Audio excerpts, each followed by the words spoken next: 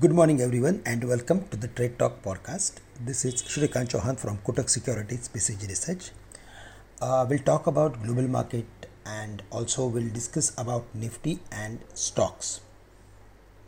So, for the global markets, if we go through with the overall flows, then a slump in technology companies spilled over into the broader market on Friday, trimming gains for major other indices for the week. Investors are weighing fresh data showing consumer sentiment fell more than expected this month and looking ahead to the Fed policy decision next week. Data related to China is better than expectations, and global macros like 10-year bond yield or 2-year bond yield, they are far away from their previous closings. So 10-year bond yield is around 4.45, which is the highest point.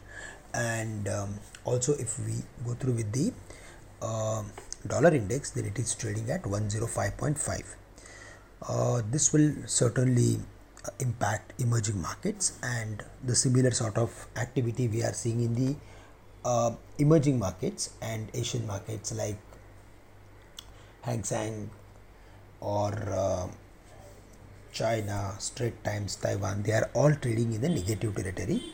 Nikkei is in the positive territory. So based on the overall macros, we are of the view that we need to be little bit careful in today's session while adding long positions at higher levels. Yes, if we see any correction during the day, then there we should look for adding some long positions, but at current levels we need to be careful. Overall formation is suggesting us that 20,000 is going to act as major support in the current week. Below that we can expect correction towards 19,000 levels.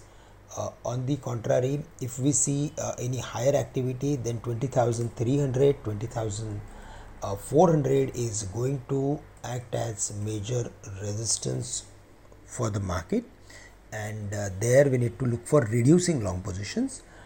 But in case if there is any correction, then close to 20,050, 20,100, we should look for adding some positions with a tight stop loss at 20,000. For the Bank Nifty, there we saw good amount of activity from the almost all important and index heavyweights or Bank Nifty heavyweight stocks like ICICI Bank, Axis Bank, State Bank. They delivered much better return in the previous week, and there also we feel that it is like going to find some resistance close to 46,600, 700 because of the over retracement, but on immediate basis 46,400 is going to act as major resistance for it because it's an all-time high.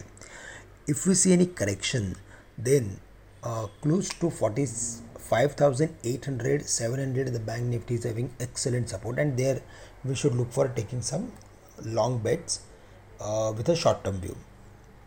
But for the Nifty IT index, here we saw bullish formation.